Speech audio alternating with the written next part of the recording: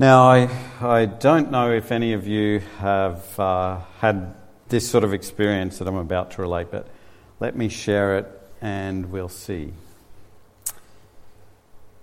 Imagine that you've heard about this fantastic new restaurant that serves your favourite sort of food. Now, this is just a representative photo. That doesn't have to be your favourite sort of food. Just imagine your favourite sort of food. And it's not too expensive either. So you make a booking to go along with your family or your friends. And it's so good. It's such a good restaurant that you've got to book weeks ahead. You've been looking forward to this for ages. You turn up at the restaurant, your party's all dressed up and ready to enjoy themselves. But at the door, the maitre d' looks you up and down and says, "I'm sorry, but you can't come in because you're not wearing a tie, or if you're a woman, because you're not wearing a dress." I don't know about you, but I would be tempted to say, what does a tie or a dress have to do with me or my fellow diners enjoying a good meal?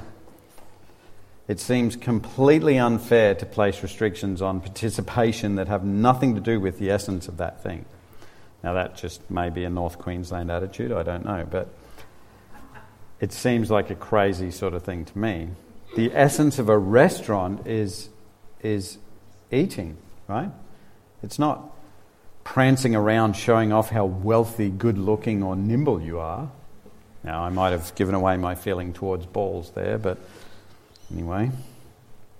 So has anyone had a similar experience where you've been denied access to something with a requirement that has nothing to do with it? I had a hat on. Exactly. Yep. Tim was embarrassed when we went to a bowls club, right? A bowls club of all things, and he was walking around with his cap on, and some guy got up and said, "Hat!" Got very offended. We weren't talking about that. Yeah, crazy. So like friends went to Australia like a while ago, and I got like a feminine hat on. You know, I was dressed up in this hat, and I was taking my hat off. It was so embarrassing. Yeah, they really shame you. Graham? So when I was in medical school, my dad gave me a lecturer there, along with a lot of the other doctors actually. He used to stand at the lecture door and not let you in, he didn't have a tie on. To a lecture? Yep. And in fact, I used to carry on running my car, so if I bumped into him in the lift, so Right. So you can see that there's lots of...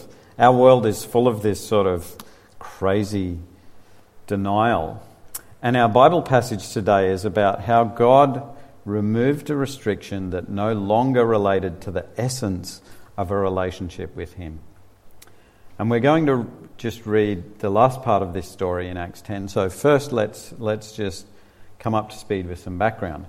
This is a photo of what is supposedly Simon the Tanner's house, but since it's only been labelled as Simon the Tanner's house for the last century or so, you know, it's a nice thought. It is in Jaffa, which is now called, which was back then called Joppa. Oops, looks like It's very small. There's not very many houses there, so it's... Yeah, I looked at it on Google Street View, and it's down an alleyway, and there's another house next to it, and all sorts of stuff. You've been there. There's only a few houses though, so it's not that one. It's Joppa's a tiny postage Yeah. The apostle... So what's happened before our Bible reading? The apostle Peter, who's still effectively the main leader of the church, is up in Joppa for some reason. Christians must still be under a bit of persecution at this time because he's staying at a tanner's house, which would have been out of town, partly because tanners' places stink, but also because faithful Jews could avoid the unclean bodies of dead animals that were part of the stock and trade of a tanner. But that's where Peter's staying. And while he's there, he goes up to the roof for a bit of private time in the middle of the day. He's feeling hungry for some reason. And suddenly, while he's praying, he sees the heavens open up. And Peter would have recognised this, the heavens opening up, as an indicator that he's about to receive some important information from God. down comes this sheet full of clean and unclean animals. And a voice that Peter recognizes as Jesus, it seems, he calls him Kyrios, Lord, tells him to eat. But Peter says he's too good a Jew for that. He has never and will never eat unclean or common food. But Jesus says, what God has made clean, do not call common. This happens 3 times in a row, just in case Peter didn't get the message the first time. And after the 3rd time, he's still sitting there puzzled, wondering what's going on, when the Holy Spirit tells him that 3 guys have come to collect him and he should go with them. These 3 guys have been sent by a Roman centurion named Cornelius, who lives in Caesarea, which is 60 kilometres up the coast from Joppa. This guy and his whole household was actually a faithful follower of Yahweh, who gave generously to the poor and prayed regularly. A couple of days before, he had been praying, and God had told him, actually sent an angel, to send these 3 men to Joppa to collect Peter. Now, fortunately, both Cornelius and Peter listened to God, and so Peter ends up at Cornelius' place in Caesarea, a Gentile home, while Cornelius has, for his part, invited a whole bunch of people to hear whatever it is that Peter has to say. And after he's explained the situation to Peter, it becomes very clear to Peter what it is that he's there to say. And so let's read the Bible. Then Peter replied, I see very clearly that God shows no favoritism. In every nation he accepts those who fear him and do what is right. This is the message of good news for all the people of Israel, that there is peace with God through Jesus Christ, who is Lord of all.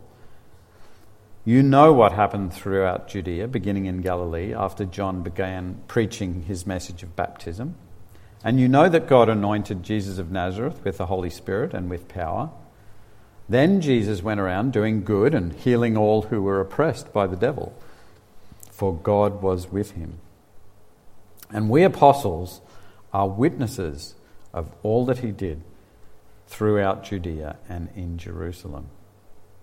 They put him to death by hanging him on a cross, but God raised him to life on the 3rd day. Then God allowed him to appear, not to the general public, but to us, whom God had chosen in advance to be his witnesses. We were those who ate and drank with him after he rose from the dead. And he ordered us to preach everywhere and to testify that Jesus is the one appointed by God to be the judge of all, the living and the dead. He is the one all the prophets testified about, saying that everyone who believes in him will have their sins forgiven through his name. Even as Peter was saying these things, the Holy Spirit fell upon all who were listening to the message. The Jewish believers who came with Peter were amazed that the gift of the Holy Spirit had been poured out on the Gentiles too, for they heard them speaking in other tongues and praising God. Then Peter asked, "Can anyone object to their being baptized now that they have received the Holy Spirit just as we did?" So he gave orders for them to be baptized in the name of Jesus Christ. Afterward, Cornelius asked him to stay with them for several days. What an amazing story, eh? After thousands of years of exclusive relationships based on family lineage, first with the line of Seth, Adam and Eve's 3rd son, then with Noah, then with Abraham, then with Jacob and his descendants, God is finally opening up his chosen people to everyone in the world. Now, it's important to recognize a key feature of Peter's vision here. Peter saw a sheet full of unclean and clean animals, yet he refused to kill and eat any. Why didn't he obey God's command by killing and eating a clean animal? Sorry? That they were considered common. So Peter calls them common, and this idea of the word common used this way is actually a Pharisaical concept, which came about in the century before Jesus. And Jesus actually encountered this in Mark 7. So we know what Jesus thought about this because the Pharisees confronted him with this in Mark 7. The Pharisees and some of the scribes who had come from Jerusalem gathered around Jesus.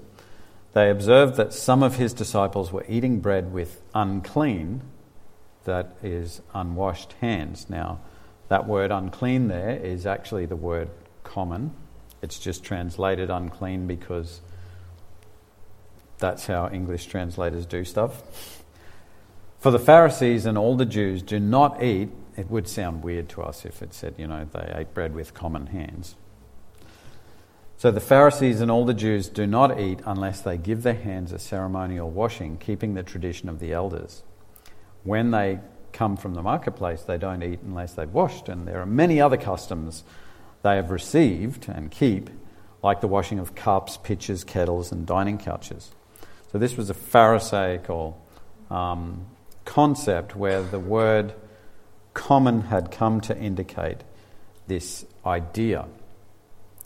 Remember that the Torah taught that an unclean dead body could pass on its uncleanness to someone who touched it.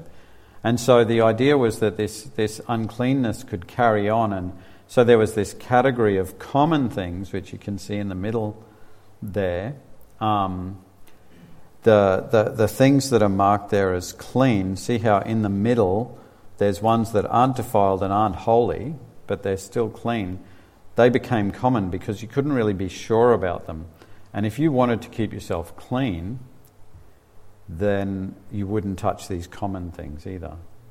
And so the clean animals in the sheep, in Peter's vision, as Stephen Robbins said, would have been contaminated by the unclean animals, and so they would have become common. And of course, Gentiles fell into this category. Gentiles were not unclean necessarily, but they weren't clean either. They hadn't gone through this sanctification process of the Jewish rituals. So they were common, and people wouldn't associate with them. Jews wouldn't even go into a Gentile house because they didn't know how the Gentiles were treating things, and they could be unclean, and they could have passed on that uncleanness. So they were common. Jesus had already explained his position on this immediately after his run-in, which we just read about, with the scribes and Pharisees. Later in Mark 7, this is what Jesus says. Jesus called the crowd to him to come and hear. "All of you listen," he said, "and try to understand. It's not what goes into your body that defiles you. You are defiled by what comes from your heart." Then Jesus went into a house to get away from the crowd, and his disciples asked him what he meant by the parable he just used. "Well, that's so hard to understand." "Don't you understand either?" he asked. Jesus obviously felt like me. "Can't you see that the food you put into your body cannot defile you? Food doesn't go into your heart, but only passes through the stomach and then goes into the sewer." By saying this, he declared that every kind of food is acceptable in God's eyes. And then he added, "It's what comes from inside that defiles you. For from within, out of a person's heart, come evil thoughts, sexual immorality, theft, murder, adultery, greed, wickedness, deceit, lustful desires, envy, slander, pride, and foolishness. All these vile things come from within. They are what defile you."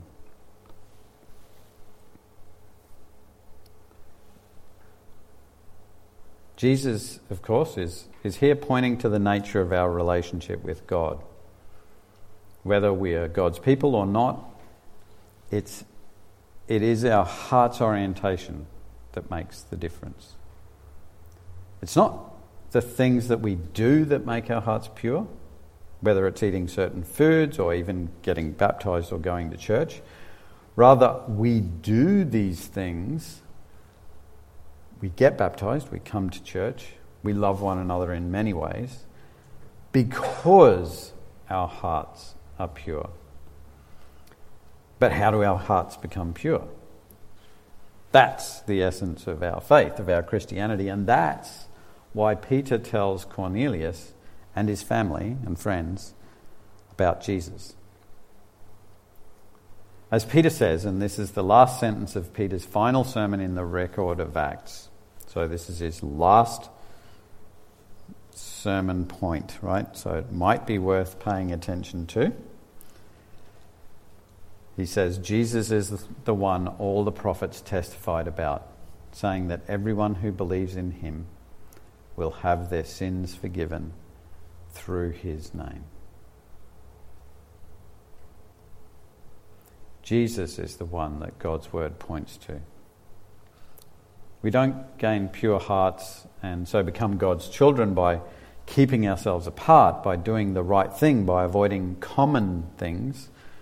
Rather, it's ongoing belief in Jesus that purifies our hearts.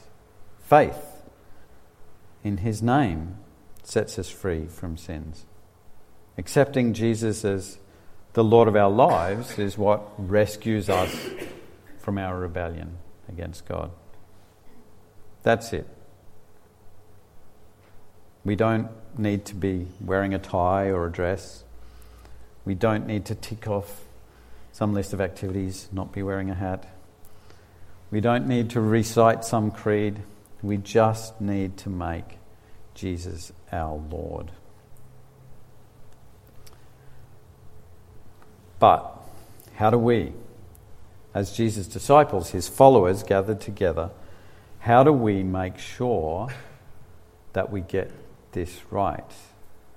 Now, Peter was not told in his vision to call unclean things clean.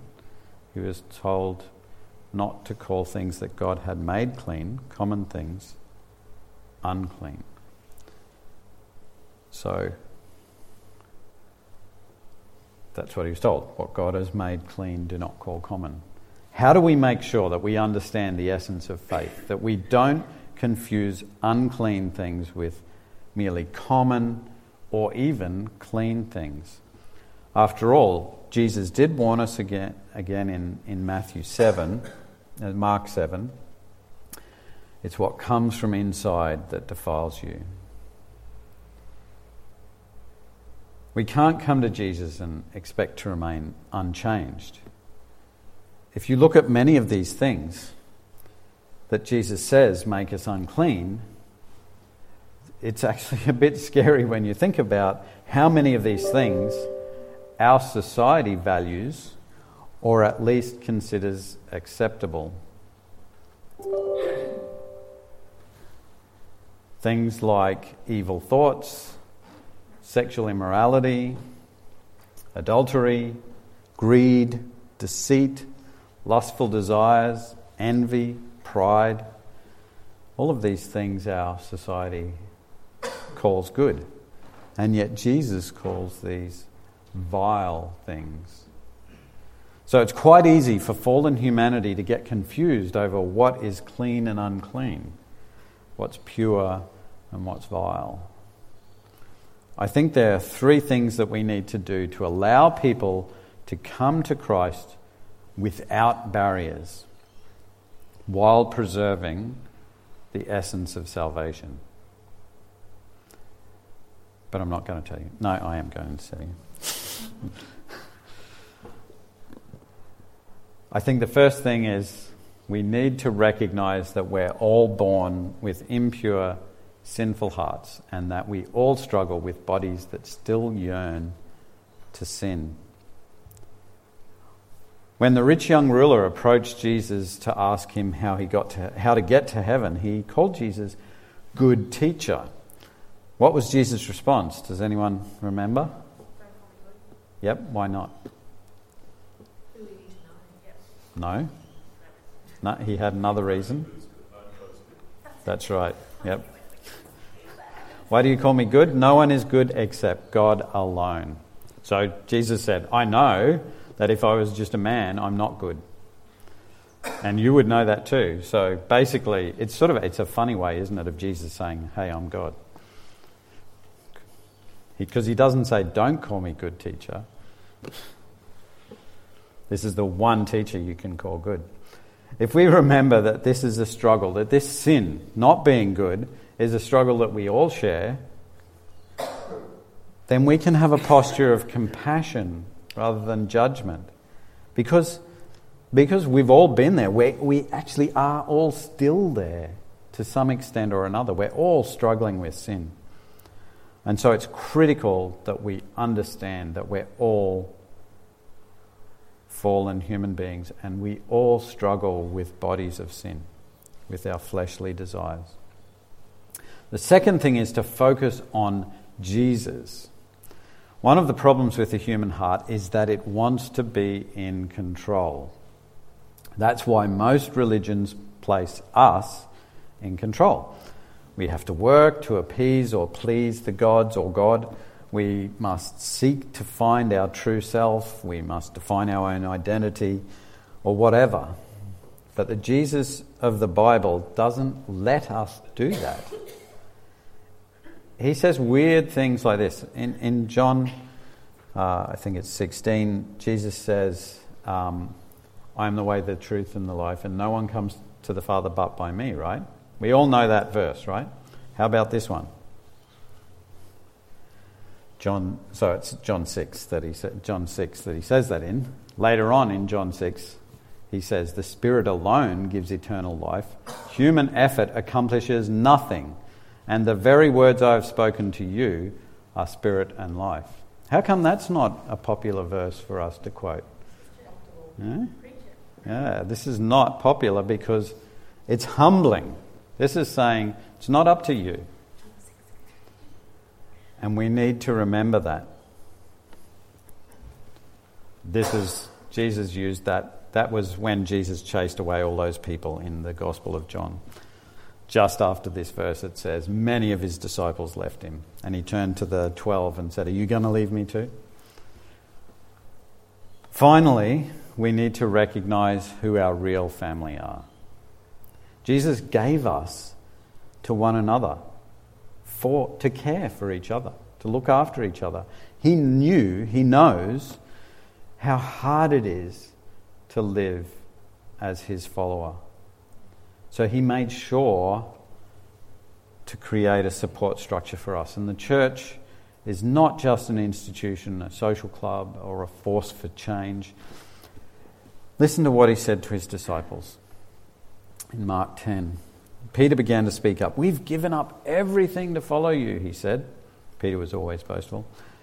Yes, Jesus replied, and I assure you that everyone who has given up house or brothers or sisters or mother or father or children or property for my sake and for the good news will receive now in return 100 times as many houses, brothers, sisters, mothers, children and property, along with persecution.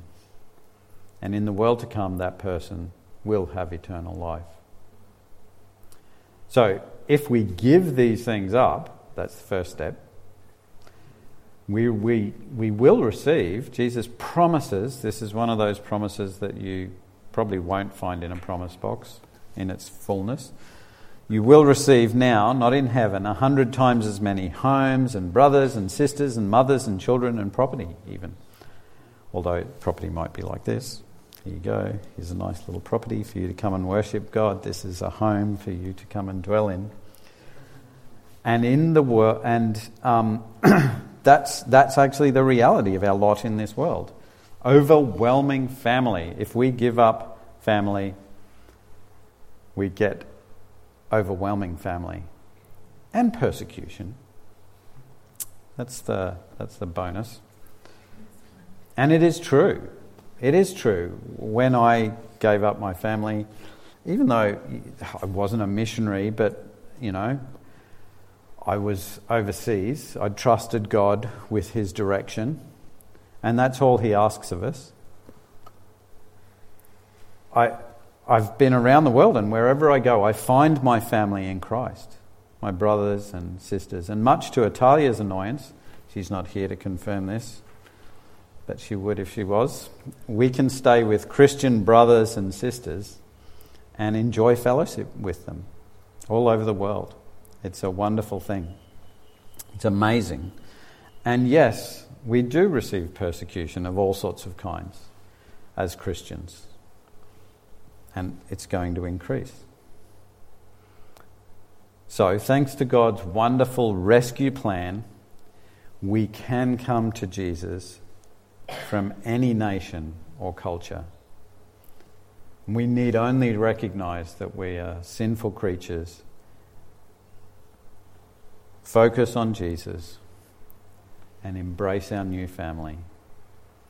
And Jesus will work a wonderful transformation. That's what we see the very beginning of in Acts chapter 10. And we live in that reality now. Let's pray. Father, we thank you that you sent your Son Jesus to break down the barriers between sinful humanity and you, our Creator. We thank you that we can come to you and receive new, clean hearts. We thank you that you've given us your word to show us Jesus and to guide us into this new life. And we thank you for the gift of one another, our new super extended family. Help us to value all these things and to press into them with enthusiasm and commitment. Help us to place you as number one in our lives. In our Lord Jesus' name. Amen. Let's respond now in worship.